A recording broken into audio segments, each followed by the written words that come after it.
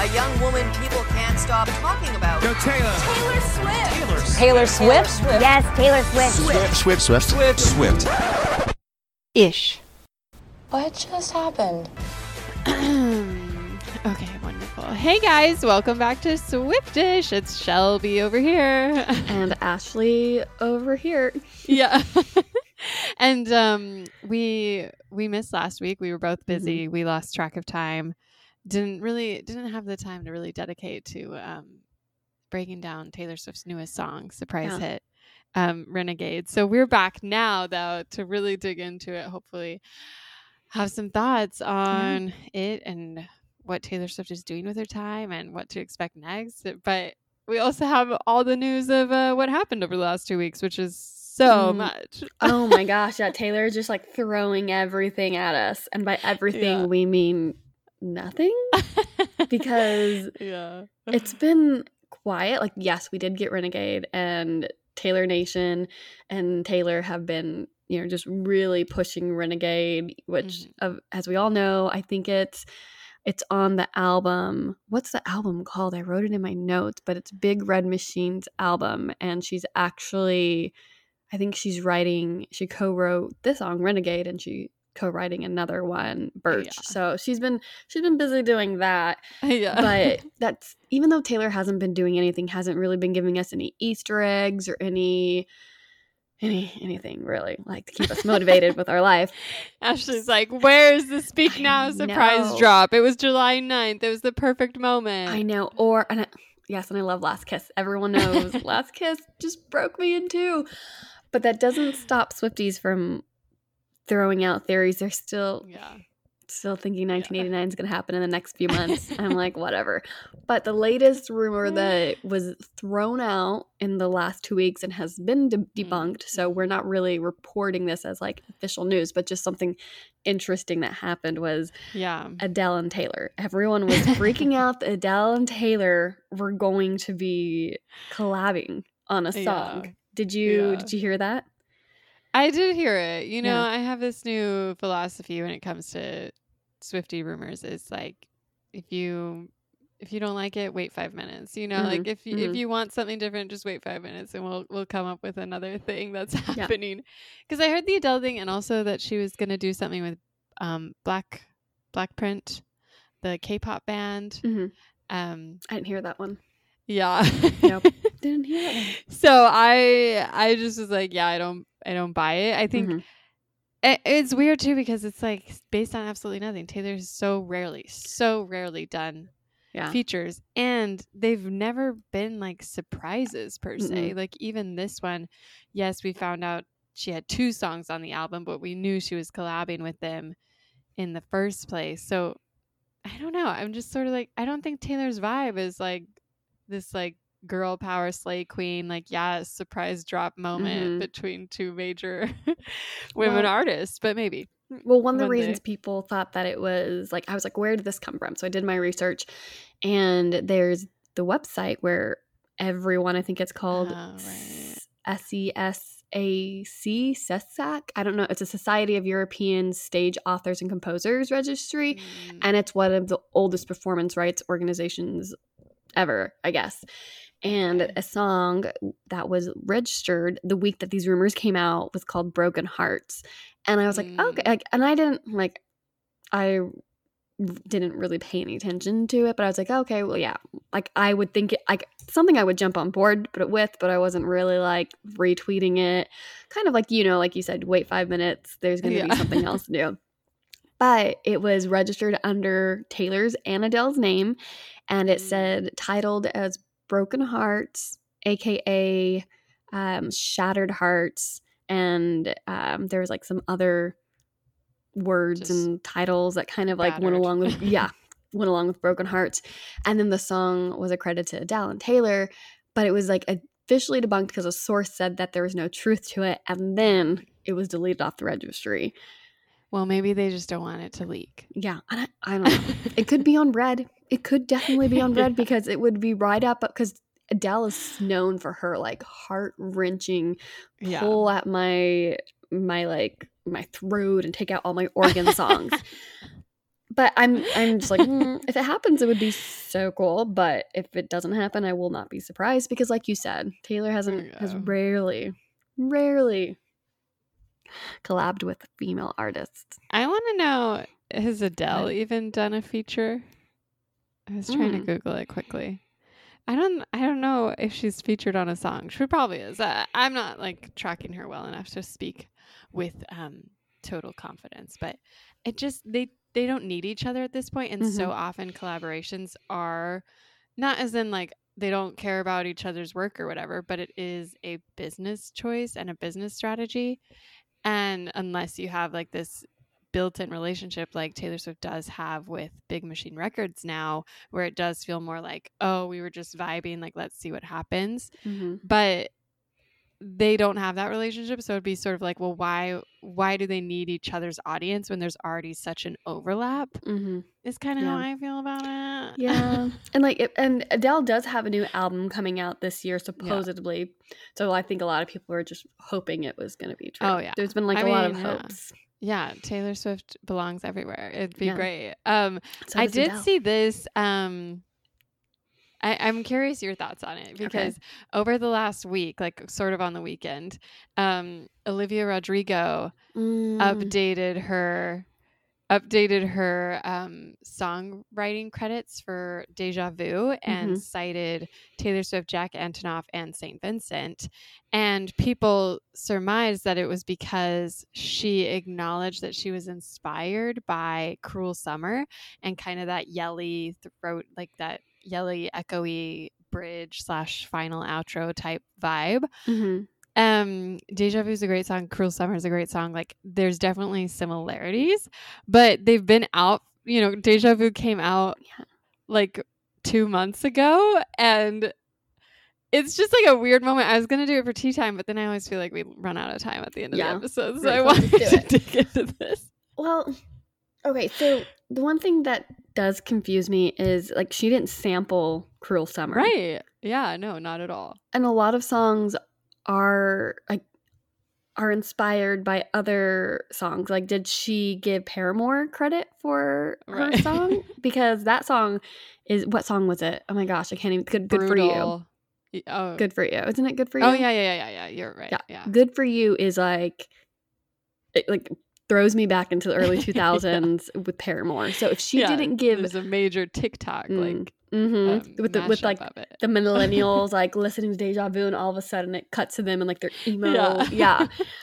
And so that's why I'm thinking, I'm like, I don't understand that, because Paramore definitely more inspired that song than Deja Vu. I know. It's sort of, so there's like two camps. One camp is that Taylor Swift got wind of this and was like, well, give me credit then, biatch. Like, like, hey, put my name on it if you're going to use my name. And then the other side is Olivia Rodrigo's so thirsty and like trying to use Taylor for clout that she's like, oh, put Taylor on this, and then, or her team or whatever is like, put Taylor's name on this and then it'll like give it more traction and like, wow, look, yeah, Taylor worked with you. And it's sort of like a messy situation because I'm kind of like, what the timing of it is the weirdest thing because it's so retroactive that it's like, why bother with it now? And I can see sort of both sides sort of being true, but it seems more likely clout to me that I honestly think that the more likely scenario is Taylor or Taylor's team was like, hey, if you're going to use it for promotion, then like put credit on here, because Taylor's been such an adamant like. But has she? Because like she definitely was like, oh, Conan, but she didn't even throw out Olivia's name. I'm torn here. But I mean, she's been like, music deserves like credit. The writers deserve credit. Okay. But what part of the song does she? I guess I haven't really listened to Deja Vu enough to know what part of the song is she specifically taking out. Like, what lyric is she using on Cruel Summer? Yeah, no lyrics. Okay, it's the vibe. It's the sound. It's the energy. If Taylor did that, that's a little weird for me, because I know. Because I think that people have listened to some of Taylor's songs and said, hey, this reminds me of this song. This energy reminds me of this energy. She said she's been influenced by other artists. I don't think I hope this isn't me getting negative on Taylor, but like if that I don't like that scenario. Right. I like the whole scenario that maybe Olivia just wants to, you know. You want Olivia to be the bad guy. Not the bad guy. Just, yeah, she's 18. She can be thirsty. I don't care. Go ahead. Get it, girl. But like, then why did she wait 2 months to do it? You know what I mean? I don't know. Okay. So Taylor's accredited as a writer or as a, like, what is she accredited as? Yeah, she's put on as a songwriter. Songwriters have been added to the tracks, Spotify and Tidal and all the metadata. What about with the credit going to them over the song's like bridge? What about the other person? Is that St. Vincent helped write Cruel Summer. Okay. I mean, so if it goes for a Grammy, then Taylor gets a Grammy. Like, if Taylor's thinking exactly. Grammy-wise, if Taylor's thinking Grammy-wise, then I'm like, okay, yeah, I can see She's like, hey, well, if Olivia's going to use my name, well, I might as well get this other in to the Grammy. Yeah. Which, I hope not, Taylor. I hope not. I mean, I think we've seen that Taylor likes recognition, like not like unworthy recognition, but she's been like, you know, she in her documentary she was really sad that Reputation didn't get anything. She's always been really motivated by if not records and all that, some sort of recognition from her peers and the artists of it all. Like maybe she doesn't care about like Billboard numbers and like charts and whatever, but she does get something from her peers being like, wow, I respect you. Look what you've done for the music industry. Look at all this stuff you've accomplished and how far-reaching you are. Then I'm kind of like, Taylor, go back. I mean, I don't know. I don't have the time or energy, but go back and say like, hey, if this song is inspired by so-and-so, like credit that writer on that song. Yeah. Like, it's not like Taylor actually sat down and put pen to paper and wrote the song. Right. Like, she should. Okay, what about Shakespeare? Shakespeare gonna get credited for Love Story? Like, there's so many. It's so hard to like really claim that you are a writer for something if you haven't actually put your pen and paper, or if someone didn't like say, hey, can I take a line from your song and use it? So I'm torn here. I think it all was Olivia was doing an interview. I don't remember, like a video interview with like Rolling Stones or something. Mm-hmm. And she talked specifically, I love Cruel Summer, one of my favorite songs ever. The lead vocals, the harmonized yells, that thing she does, they're all like super electric and moving. And I wanted to do something like that. And so she sort of laid the groundwork to say it was less like, oh, like I'm so inspired by everything around me, and to specify like I was trying to mimic or attempt a similar thing there. But yeah, I mean, the Rolling Stones then did a piece about like, oh, Taylor's now credited on the song, and they said that neither reps for Rodrigo or Swift were available for comment or did not reply to requests for comment. And so it's all just sort of like this weird thing that's happened. Yeah. Well, I just want Paramore to be given credit on Good For You Now. If this is how it's going to be, Paramore needs to be given writing credits for, because there's no way that she wrote that song without thinking of Paramore. There's like no way. So yeah. Well, I mean, to your point, Taylor Swift did not write One Step Forward, Three Steps Back, but she's credited on that because she does sample the song, but she doesn't like use the song. She repurposes the melody. It's all very weird, and I don't understand necessarily how it works, but I think it's interesting, and I don't think it's necessarily makes either of them bad. It's just kind of a one person in this party has, or both of them have a certain strategy, and I think we'd be remiss to pretend that that's not there. Like that's not a part of her career. Like we want to pretend that artists are like so above it and like unbothered, and they're doing it for the purity of the work. And it's like, yeah, sure, true, but they can simultaneously be business people and want certain things and maybe think a certain avenue will get them those certain things. And it probably helps Olivia a little bit to be like, oh, Taylor, like it's associating her name with Taylor. Like she's been, 100%. That's what Olivia's been, Olivia's been doing that for like ever, been throwing Taylor's name in under the bus. So I'm sure it doesn't even like you're like, get her name out of your mouth. No, that's not that's not what I'm saying. Like you can use Taylor's name all you want, and I'm just saying that like it probably doesn't harm her to be like, oh yeah, put Taylor's name on that. Like I wrote a song with Taylor Swift. Like even though they didn't. No, for sure. it'll be curious. Like, will that end up in Taylor Swift's, like, you Google songs written by Taylor Swift, does that pop up now? I don't know. And we'll have to see Grammy. I'm very reaching. very interested in Grammy season now. Yeah. Now she could win too. Was Deja Vu one of the top songs, or was it like Good for You and then Driver's License? Deja Vu is the popular one. It was one of her singles. It's one of my favorites. I think it's a great song. I listened to them too. I listened to that and Cruel Summer, and there's definitely like a vibe, but it's not like, like Taylor Swift credits Right Said Fred for Look What You Made Me Do and the I'm So Sexy sound being so similar that she credited them as, I don't know, the sample or whatever. Yeah. And so that is like more explicit, whereas this was just like, okay, yeah, they're definitely like attempting the same thing here, but it doesn't necessarily feel like, oh, I'm going to be accused of plagiarism unless I credit her, Mm-hmm, mm-hmm. So I'll have to see what our listeners think, because I'm curious. I kind of feel like it seems like if Olivia had wanted to make the connection on her own, that she had 2 months to do that. So I feel like there must have been pressure on the other side, whether that was Taylor herself or her team being like, hey, get Taylor another Grammy. Love our way. Yeah. But speaking of Spotify credit all this stuff, I also saw this story last week where the ex Spotify executive, he's a former Spotify executive, he said he found it entitled that artists were requesting better per stream payment, because they were like, he was like, Spotify wasn't created to pay artists. Spotify was created to get music to individuals. And so he was like, it's like annoying that they expect money for this. And then he specifically cited Taylor Swift, and he said, I have an issue with Taylor Swift's comments, and we'll call it entitlement.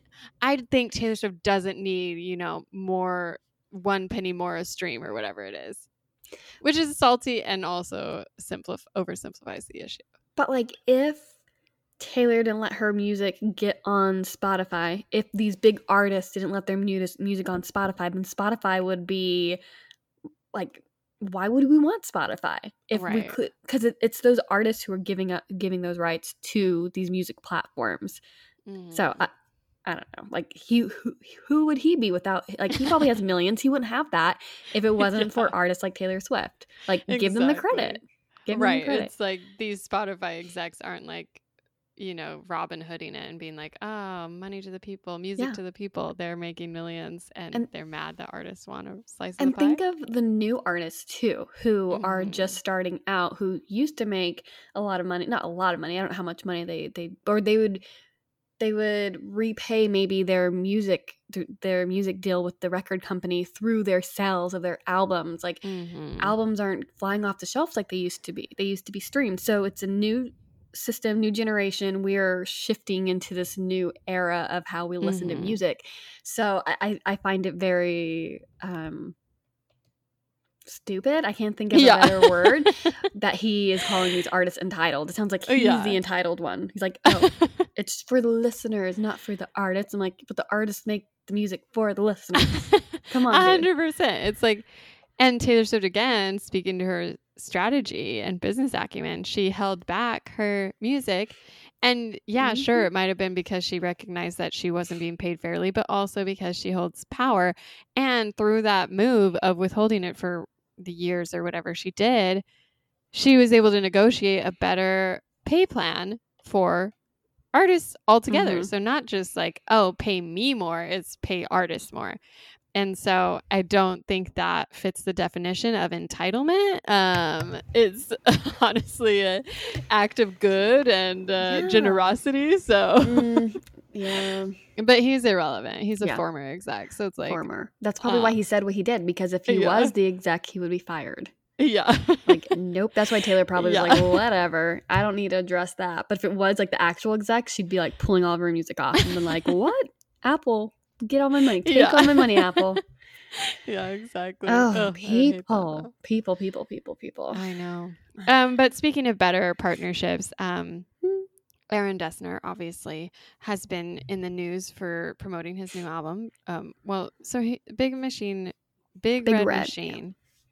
Big Red Machine. Coincidental name. Yeah. But they've been a band for a while. Yes. So it's not like it's not like they just decided to be Big Red Machine after 100%. Big Machine. I wasn't aware. I just stumbling over it. Yeah. Oh, no, I know.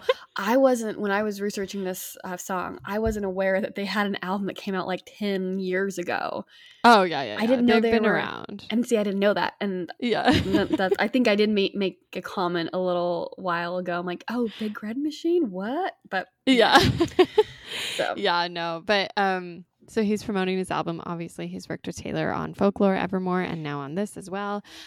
He has only said the nicest thing. He seems like just such a nice guy. Really does. Just down to earth, and he's a pleasant guy to be around. He said, I think whatever wildfire happened last year creatively for Taylor and I, we didn't want to stop writing songs together and still don't.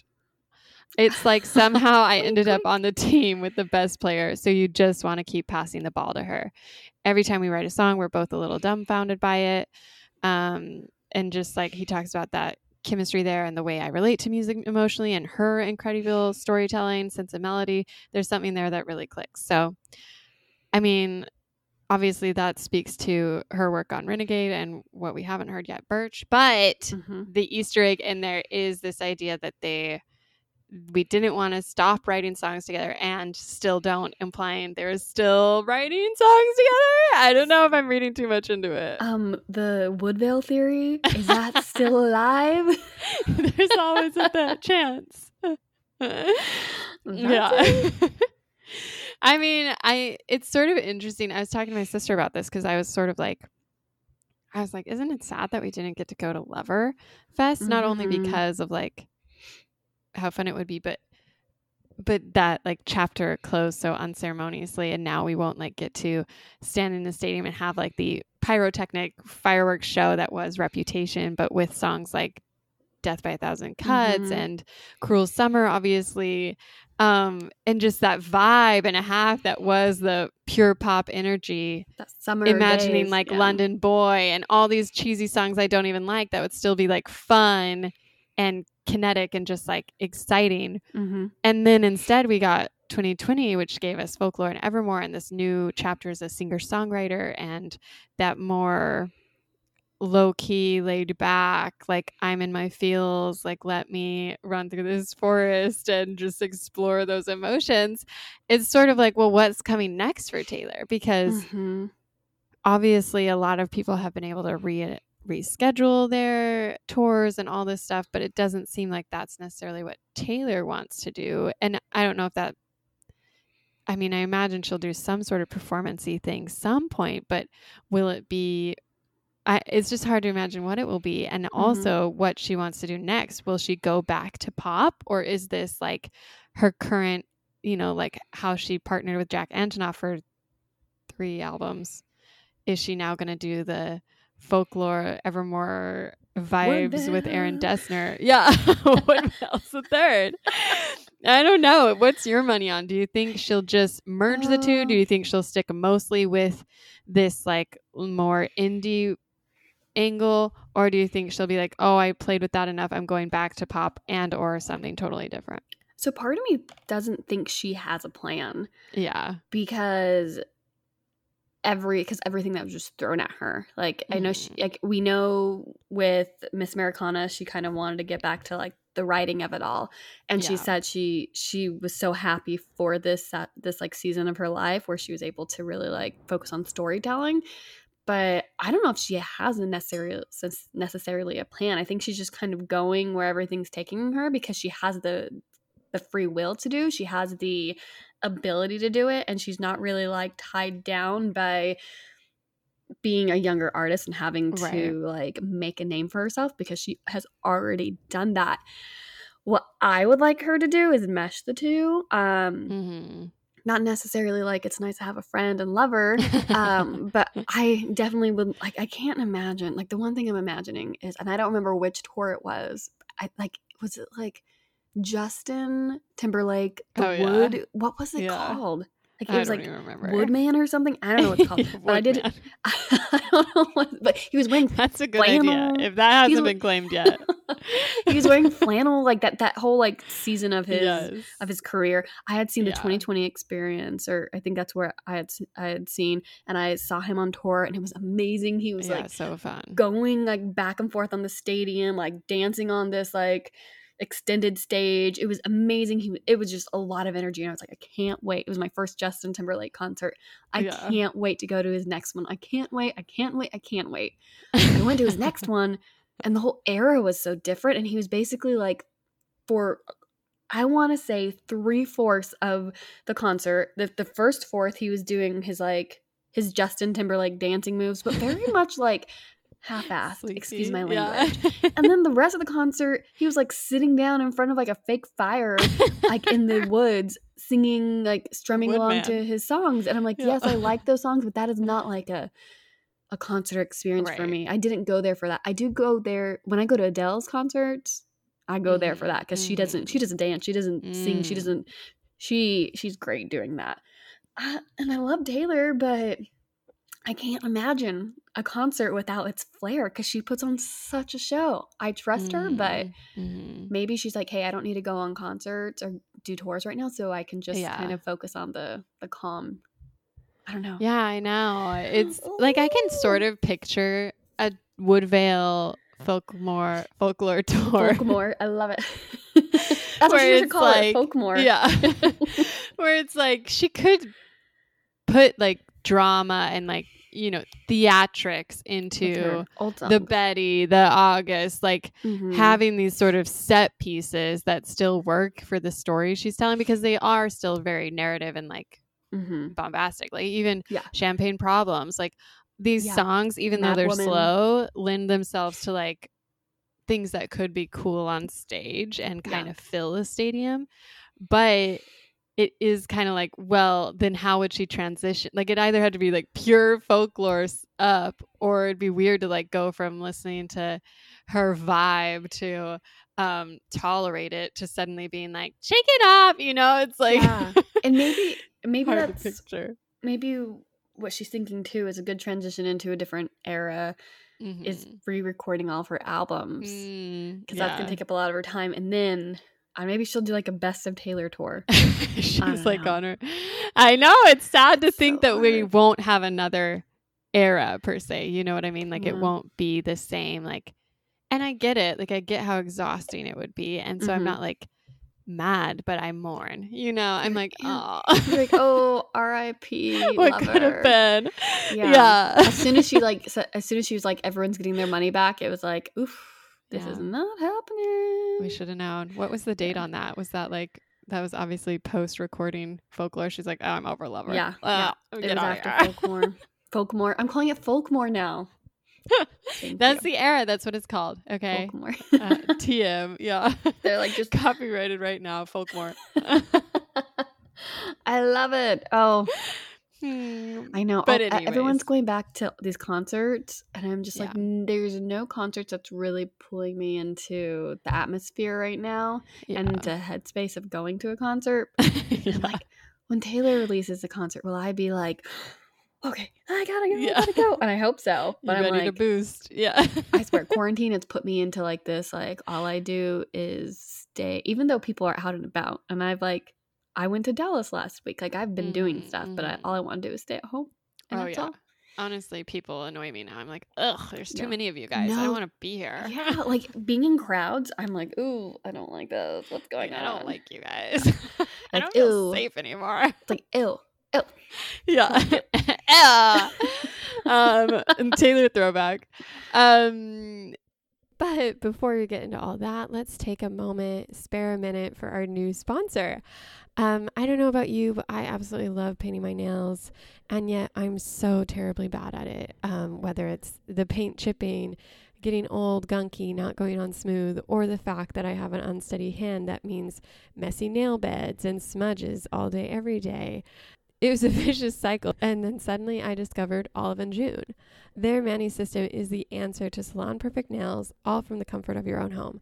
This polish lasts 7+ days, chip-free, and with their Mani system, each at-home manicure comes to just about $2 a pop, which compared to the $40 I was spending on a gel manicure at the salon, this is the gift that keeps on giving. So if you like painting your nails, if you're bad at painting your nails, if you're even curious about painting your nails, then Olive & June is the perfect system to check out. It comes with all the tools you need in one box, from a file to a buffer to a detail brush and a magic polish remover pot.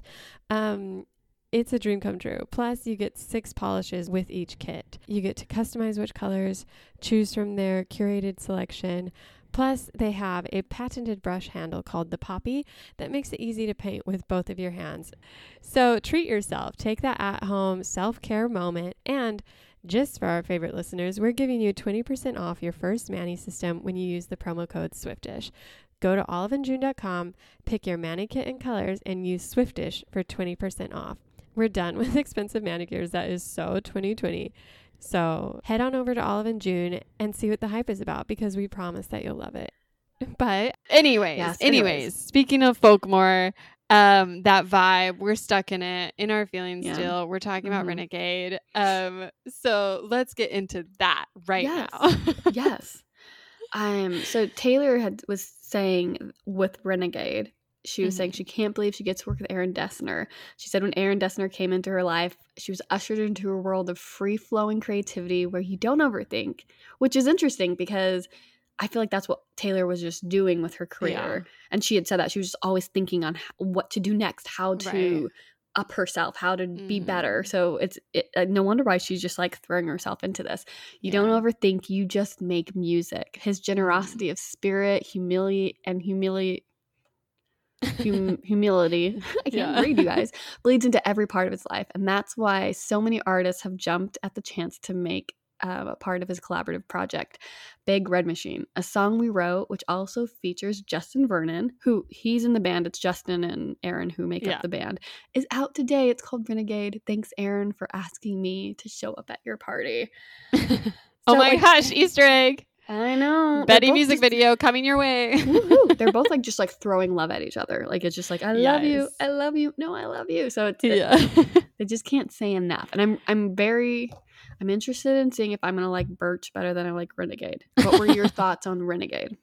Well, it's interesting because Aaron said he talked about this specific song too, Renegade. He said this song was something we wrote after we finished Evermore. #Evermore. Taylor's words hit me so hard when I first heard her voice memo and still do every time. I'm so grateful to Taylor for continuing to share her incredible talent with me. Blah, blah, blah, blah, blah. Happy feelings, whatever. But yeah, when Renegade came out, I wasn't totally jazzed for it. Like I didn't rush to listen to it. I guess either. I know. I feel like sometimes I'm just getting older and that makes me lamer, but I don't know. I'm there with you. I think it's just more like, oh, well, it's not necessarily like I know Big Red Machine isn't necessarily my vibe. So I wasn't like, okay, this is going to scratch an itch I've had. Like it's not really something I was like, I need this in my blood veins now. Yeah. When I listened to it, it was like, it was good. I had no qualms with it. It was just kind of like, oh yeah. And I didn't listen to it again. Yeah. I listened to it, I think like, okay, so I'm bad. We were driving to Dallas the time it dropped or the day it dropped, and I'm just busy with work. Like, oh my gosh, just like I've been so busy with work and just so tired. And so I literally just kind of like stepped away from life that weekend and didn't listen to Renegade until a week after it was dropped. And it wasn't because like I didn't want to. It was more that like I was adulting too hard to really like step away and just give my time to the song. Right. And I knew that we were going to cover it and I knew I was going to listen to it, but it wasn't like a Taylor Swift album that came out. Which I feel bad because like I should give all that energy to, we have a podcast. I should be like, okay. But life has basically just been getting in the way of like everything I'm doing this summer. Yeah. But like I liked it. But there definitely was like, it definitely took me back to like 18-year-old Ashley in a relationship with like a guy who had so many problems and he basically was a renegade. He like ran away from home. He didn't run away from home, but he like left his hometown and his family and he like went by his middle name because he didn't want anything to do with his past life and he just wanted to get away and everything in this song, I was like, 18-year-old Ashley would have like dug this song. She would have been like Facebooking up a storm about all the lyrics back in the day. Yes. Yeah. I mean, it's interesting because I keep saying that, but it is interesting because they recorded this. Aaron Dessner said that they recorded this after they finished Evermore. And somehow, I don't know who reported this, but it's been reported that it was recorded in March of 2021. So the same week they took home the Grammy for the year for Folklore. And they recorded it together at the Kitty Committee studio in Los Angeles. And then Vernon did his vocals at his home base. And he is a homeboy. He's not going nowhere. No, he's like, I'm going to stay where I am, put my mask on, and stay out of the COVID variant. And so when Aaron talked about this, he's like, this was something we wrote after Evermore, and it dawned on us that this was a Big Red Machine song. And it's sort of like interesting to hear that because I don't necessarily feel a difference between this. Like if this had been on Evermore, I wouldn't have been like, wow, this is out of place. This doesn't feel like a Taylor Swift song. Did you feel like there was something distinctly different about it that would make them be like, oh, Flashbulb, this is not for Taylor, this is for Big Red Machine? No, because it sounded like it could have been on Evermore or Folklore. Like, because I had thought that there was going to be more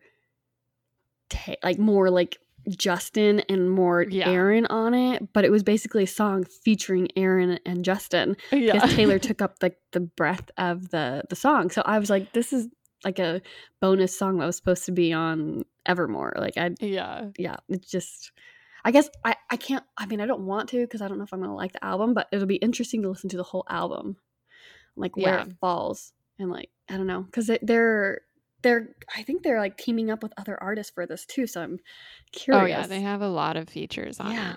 Like, I mean, critics like this song. Like a lot of people liked this song. I think Entertainment Weekly called it an earworm. Is that good though? Because like an earworm, it means it's like stuck in your head. Okay, I'm thinking of ringworm. I'm like, it's like a parasite that won't leave. No one wants an earworm. No, I want a parasite. Like over here, like shake it off. Okay. Watch out, earworm. That's hilarious. No, it's a compliment. Variety said that it fits in the more musically adventurous vein of her work. Another person called it a folk pop earworm. Consequence wrote that it features some of Taylor Swift's future classics lyrics, like these will stand out going forward. NPR said that it sounds like a Swift song featuring Big Red Machine more than a band featuring her, which is interesting because it was kind of like it was kind of like, oh wait, Justin Vernon's on here? I didn't know that. Where is he? Yeah. What's he doing? He's like, that's his contribution. Being sung over by Taylor. Yeah, a lot of people appreciated the sort of memorable lyrics. Again, these couplets that Taylor Swift pulled up. They liked the theme of the song. They talked a lot. Everyone talked about it. It's a big song for her. I don't think it necessarily charted top charts or anything, but again, this is more of an indie vibe, and those don't tend to break records. It got a lot of hits on the alternative stations, which was pretty good for her because I don't think she's I think like the top 40 alternative stations picked up the song, which is I don't think has ever been like a thing that they have done with her songs. I think maybe one or two songs, one or like a couple of radio stations, but it's pretty big deal for her. Yeah. She's getting accepted. Yeah. But altogether, it is like a well-written song, and I'm excited to break it down. I think as I prepared for this episode, I appreciated a lot more the songwriting part, at least. It's just not like my vibe that I feel drawn to. Or you want that like look what you made me do vibe. You want like Reputation. I'm admittedly a pop person. Yep.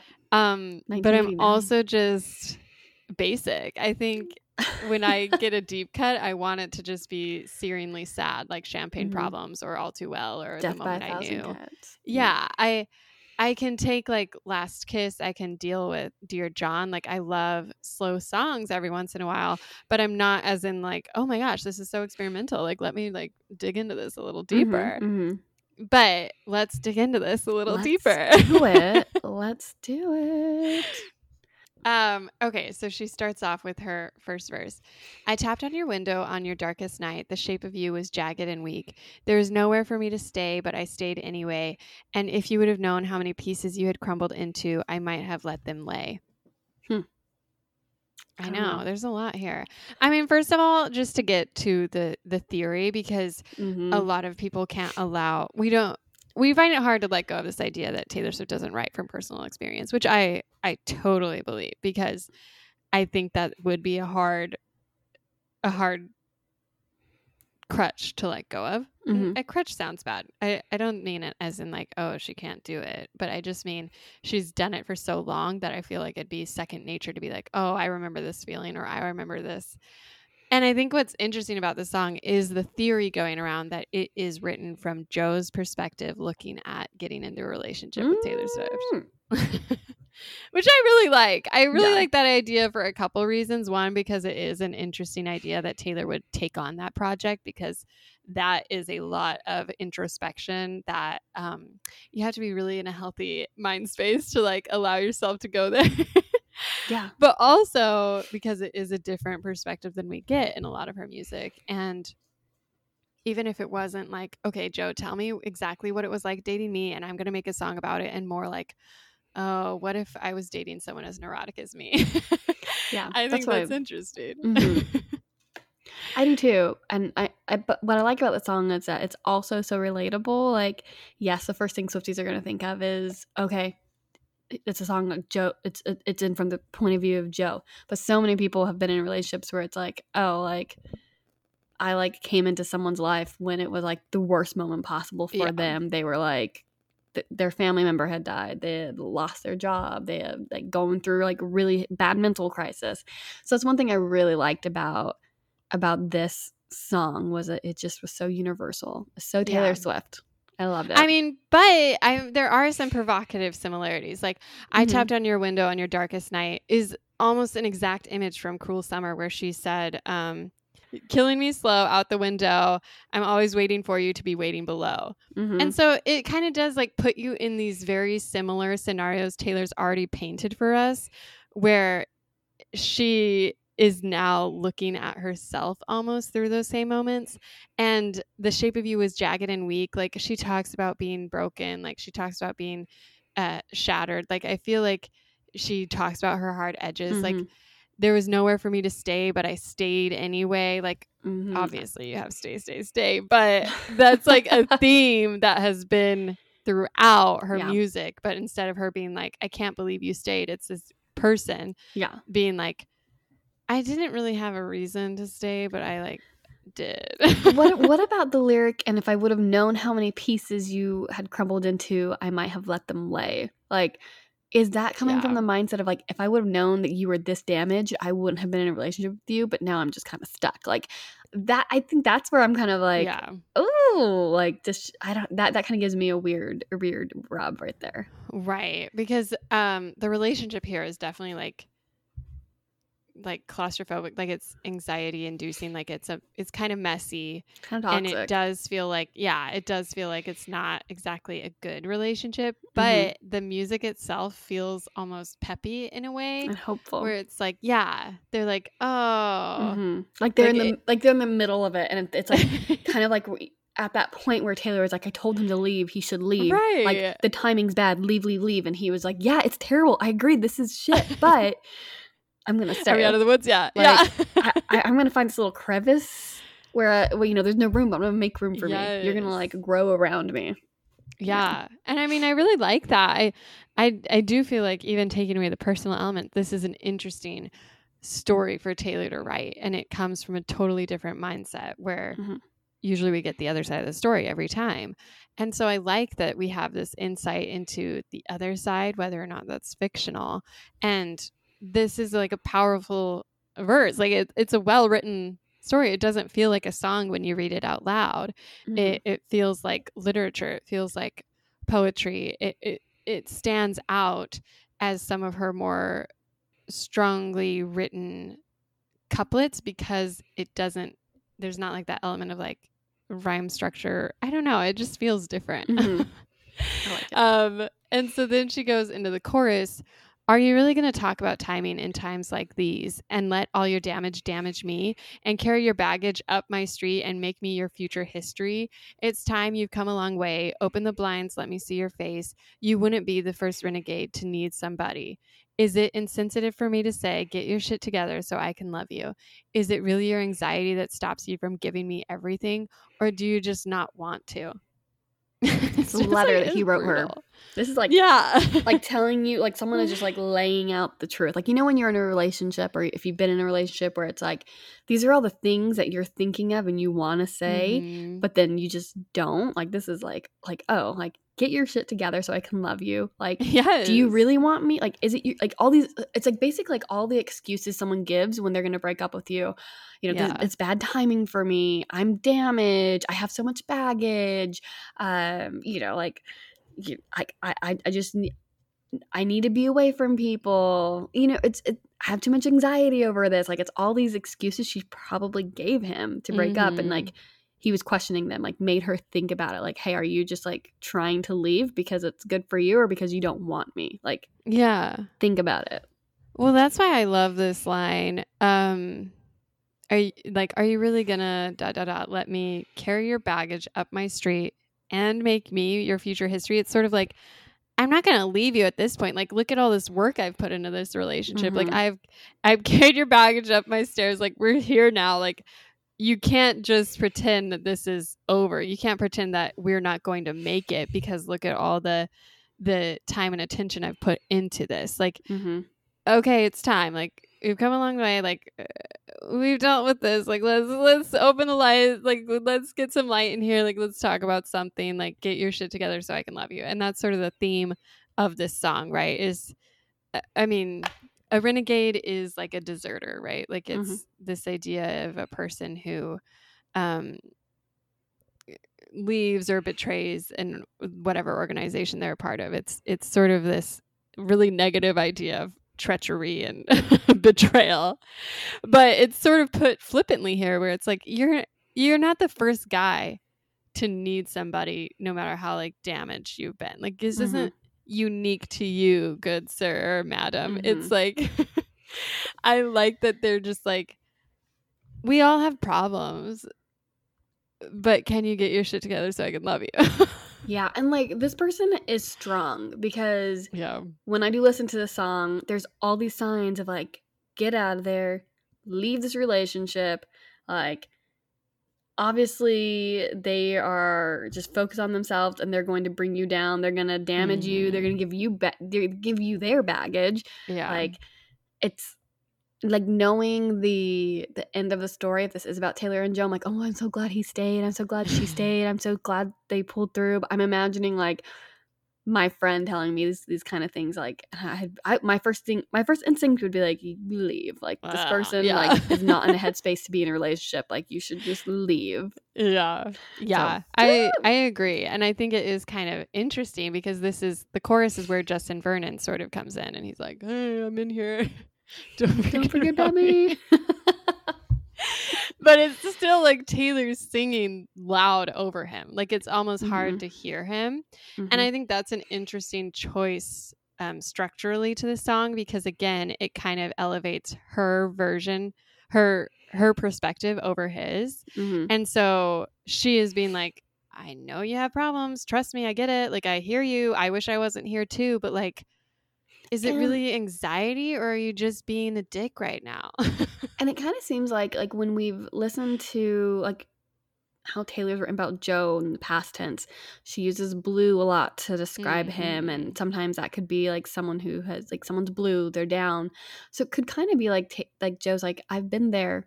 It'll get better. Like someone who's like, I've experienced some of what you're going through or at least the feelings that you're feeling. So like, let me help you get through this because I got through it. So part of me is like thinking maybe they're kind of like two peas in the pod.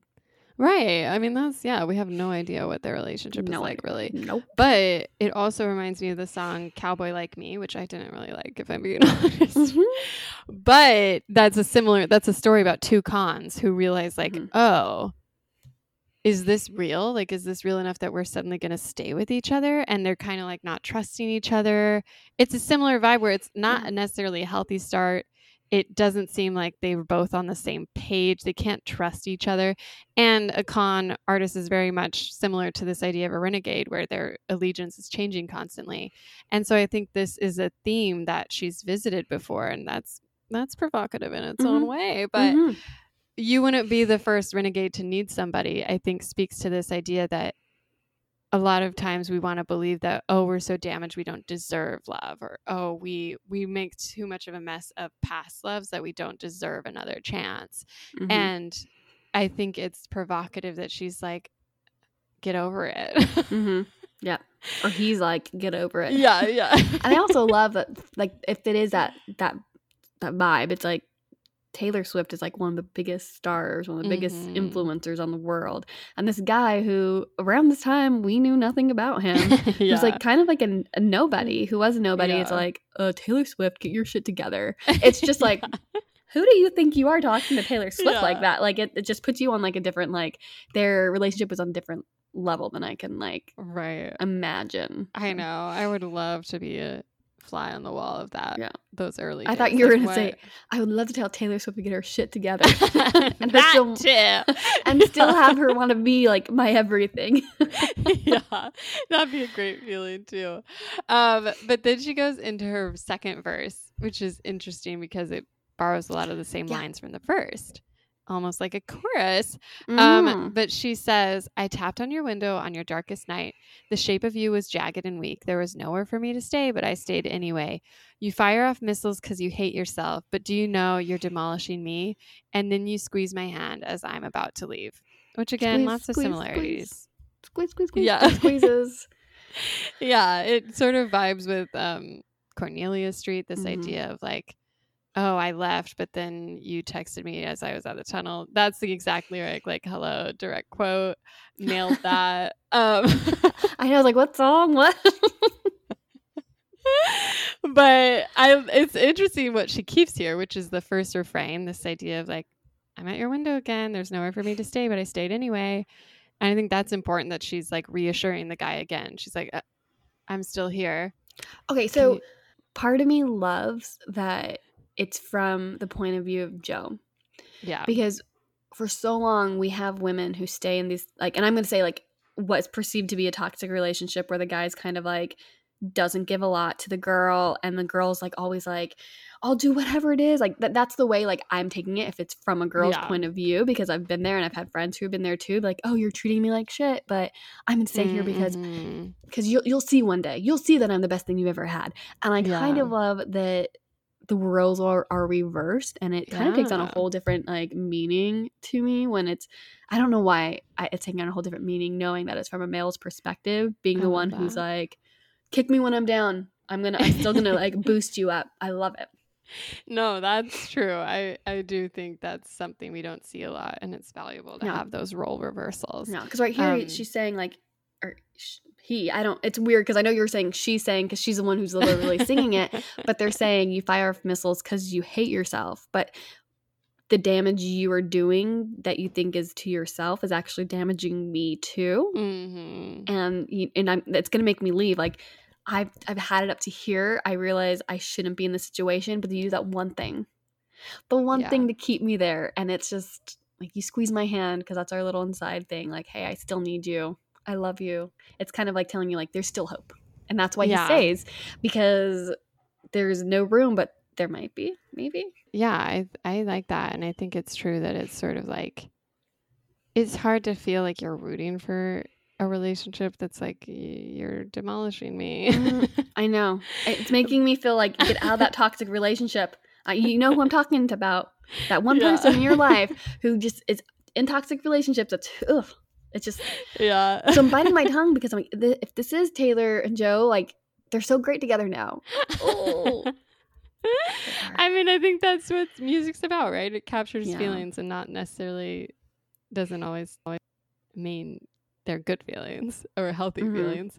But I do think that the energy of the song really makes it hard to feel like this is a warning or like a, I don't know. It's kind of a weird mess of toxic energy, but also like hopeful. So like maybe we should want this out. Because they go into the chorus. Oh yeah. I was like, it's like Ross and Rachel from Friends. The worst relationship ever, you guys. But I hate them. They ended up together. Treat us. I know. Doubt that one lasts, honestly. They got divorced a year later. I mean, just based on statistical probability with Ross. Yeah. But anyways. So they go into the chorus. Are you really going to talk about timing in times like these and let all your damage me and carry your baggage up my street and make me your future history? It's time. You've come a long way. Open the blinds. Let me see your face. You wouldn't be the first renegade to need somebody. Is it insensitive for me to say, get your shit together so I can love you? Is it really your anxiety that stops you from giving me everything, or do you just not want to? I think that's like a really, obviously this is the exact same that we just heard, but I think reading this, it gives me a lot more empathy for the singer and the story and the song itself, because I'm like, is it really your anxiety that stops you from giving me everything, or do you just not want to? Kind of speaks to their own anxiety, and it kind of feels like, wait, am I staying for the right reasons, or am I staying because I have low self-esteem? And I don't have a backbone, and I don't feel like I deserve love. I just get anything better. And I think that's a provocative question that a lot of relationships have to contend with. So it's not just them being like, I'm so confident, like, can you just get over yourself so we can move on? It speaks to the singer's feelings of like, oh wait, like, should I be fighting this hard? Do they even want me to fight this hard? And then the bridge goes, and if I would have known how sharp the pieces were you'd crumbled into, I might have let them lay. Are you really going to talk about timing in times like these and let all your damage me and carry your baggage up my street and make me your future history? It's time. You've come a long way. Open the blinds. Let me see your face. You wouldn't be the first renegade to need somebody. And the outro just plays it out again. To need somebody, to need somebody, to need somebody to need. Are you really going to talk about timing in times like these and let all your damage me and carry your baggage up my street and make me your future history? It's time. Is it insensitive for me to say, get your shit together so I can love you? You've come a long way. Open the blinds. Let me see your face. You wouldn't be the first renegade to need somebody. Is it really your anxiety that stops you from giving me everything, or do you just not want to? The outro is not my favorite because like they're like singing over each other, but it's like how you said, like Justin throughout the whole song it's kind of had like this really like undertone, low, like kind of like he's kind of like trying to claw his way out of the situation, which maybe is supposed to be representing like the Taylor of the song, like when she just felt so bombarded by life and she was trying to, you know, open the blinds to like put the light on her face. But I didn't really like the outro, the way that it sounded. It was just kind of like a lot. Yeah, no, I definitely do not. I like this song a lot more reading it than I do listening to it. I like hearing you read it because, like you said, it's like a poetry, and the way you read kind of like gives it that poetic feeling. Oh my gosh, thank you. You're welcome. But I like what I like here, and you don't really pick up on it when you're hearing the song, or at least I didn't. Is that she kind of flips this. I mean, obviously you have the same chorus, you have this bridge, they're all repeated lines, but she reorders them in a way where instead of going from, I'm doing all this stuff for you, it's time, and she's supposed to sing, you know, at the very outro, she's supposed to sing, it's time, open the blinds, let me see your face, but instead she skips to it. Is it insensitive for me to say, get your shit together so I can love you? So that gets a bump up. And I think it's an interesting choice because it feels like, you know, I did all this stuff. Are you going to make me your future history? It's time. And then she's like, hey, get your shit together. She's like, come on, please. Like, we've done this. Like, it's time. Let's do this. Like, open the blinds, do this. Like, you're not the first renegade. We can do this. But then the very last thing is, oh, wait, do you just not want me to fight this hard? Like, is it really... It's like this pause, this like moment where it's like, okay, moment of truth.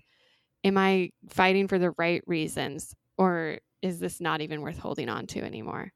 And I think that's sort of what saves it from being like you were describing, this sort of starry-eyed, like unhealthy relationship where the girl's like, well, I can change him. Mm-hmm. It feels almost like she's contending with her own frustrations with the relationship not being what she wanted or needed, and suddenly being like, okay, moment of truth, like, why am I fighting so hard for this? Is it worth it? Is it going to work out?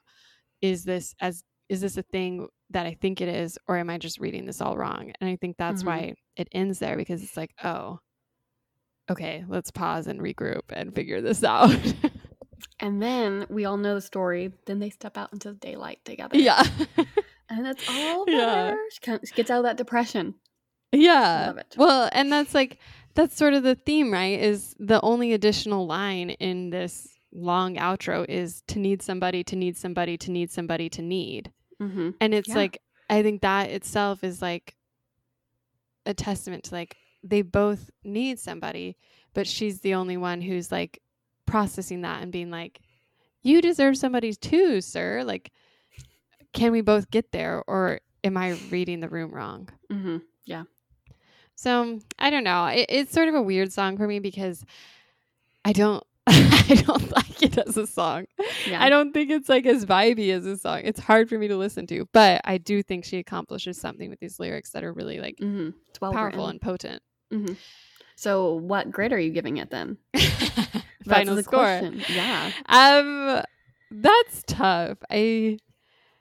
I think overall, seeing as I'm judging it against songs, I would give this, I'm gonna get hated, but I'd give it a C. I think I'd just be like, go back and try to find a better form, like a vibe. Yeah. Because it really doesn't feel cohesive to me. I can't pick up on it. And I recognize that I'm outside the norm there, because every critic was like, oh, wow, what an earworm. Oh, this is so great. What a fun experimental drive. But I was just like, I couldn't find the end for me. Get it out. Yeah, I'm like, earworms. Yeah. I would give it a B, because it's not a song that I'm like gonna play on repeat, but Yeah. I enjoy it. I wouldn't like kick it out of bed if it was in bed with me, but I wouldn't put it on I mean, at repeat. least he's not singing in a falsetto, you know? I know. Yeah. You kind of hear his deep voice just a little bit. Just a little. Like, even the line, is it insensitive for me to say, get your shit together so I can love you? That was one that was teased before the song. And I was like, wow, that is such a good line. Yeah. But when she sings it, it doesn't carry that punch that it does when I read it. Yeah. It's almost just like, isn't it insensitive for me to say? And I'm like, Put I some, don't know. put your back into it. Come on. Yeah. Give us more. Punch it. Yeah. But I will say that feels like the Taylor of it all. That's the most Taylor Swift line for me, is that one. Oh, yeah. I would Did you have a 100% different? agree. I love that song, that lyric. I'm trying to think of how I can word it into our outro, like without telling Taylor, like, get your shit together. Taylor, get your shit together. Stop bullying Olivia. Give us a tour. Like, yes, there's that's some what's options me. for you. Give us a tour. But the Easter egg hunt. Did you have any? I mean, I guess the only thing would be her and Joe's relationship, but that's about it. Did you pick up on any, besides like the Cruel Summer and what's the other one? I can't think of, the Cornelia Street like ties that those about Joe. Yeah, I definitely think the window thing, the tapping on your window, the being at the window, it feels too similar to Cruel Summer's setup and visualization to be coincidental. So that does feel like a nod to me that she was thinking of herself in some ways during the song, but who knows, honestly. Who knows? So do you think this is like a self-written song about her life? Like, yes, no? No in between. There's no gray right here. I mean, if I have to say no gray, then I'd say yes, there has to be some similarities here that she pulled from her personal life. Yeah. And we've seen every other iteration of this where she's like, I'm the neurotic one. No one should love me. I don't make it easy for anyone in a relationship with me. So to have suddenly a song be like, man, what's it like to be with someone who makes it so hard? It's like there's got to be some self-awareness there, you know? Blank space from his version. Yeah, yeah, exactly. Is it making the Folkmore set list? No. I mean, unless Justin and Aaron are there. Yeah. Do you think this song wouldn't work without Justin? I think it'll work without Justin. I know. I'm like, Justin's like barely in there. I feel like Exile wouldn't work out without Justin, but this song, 100%. it's all Taylor.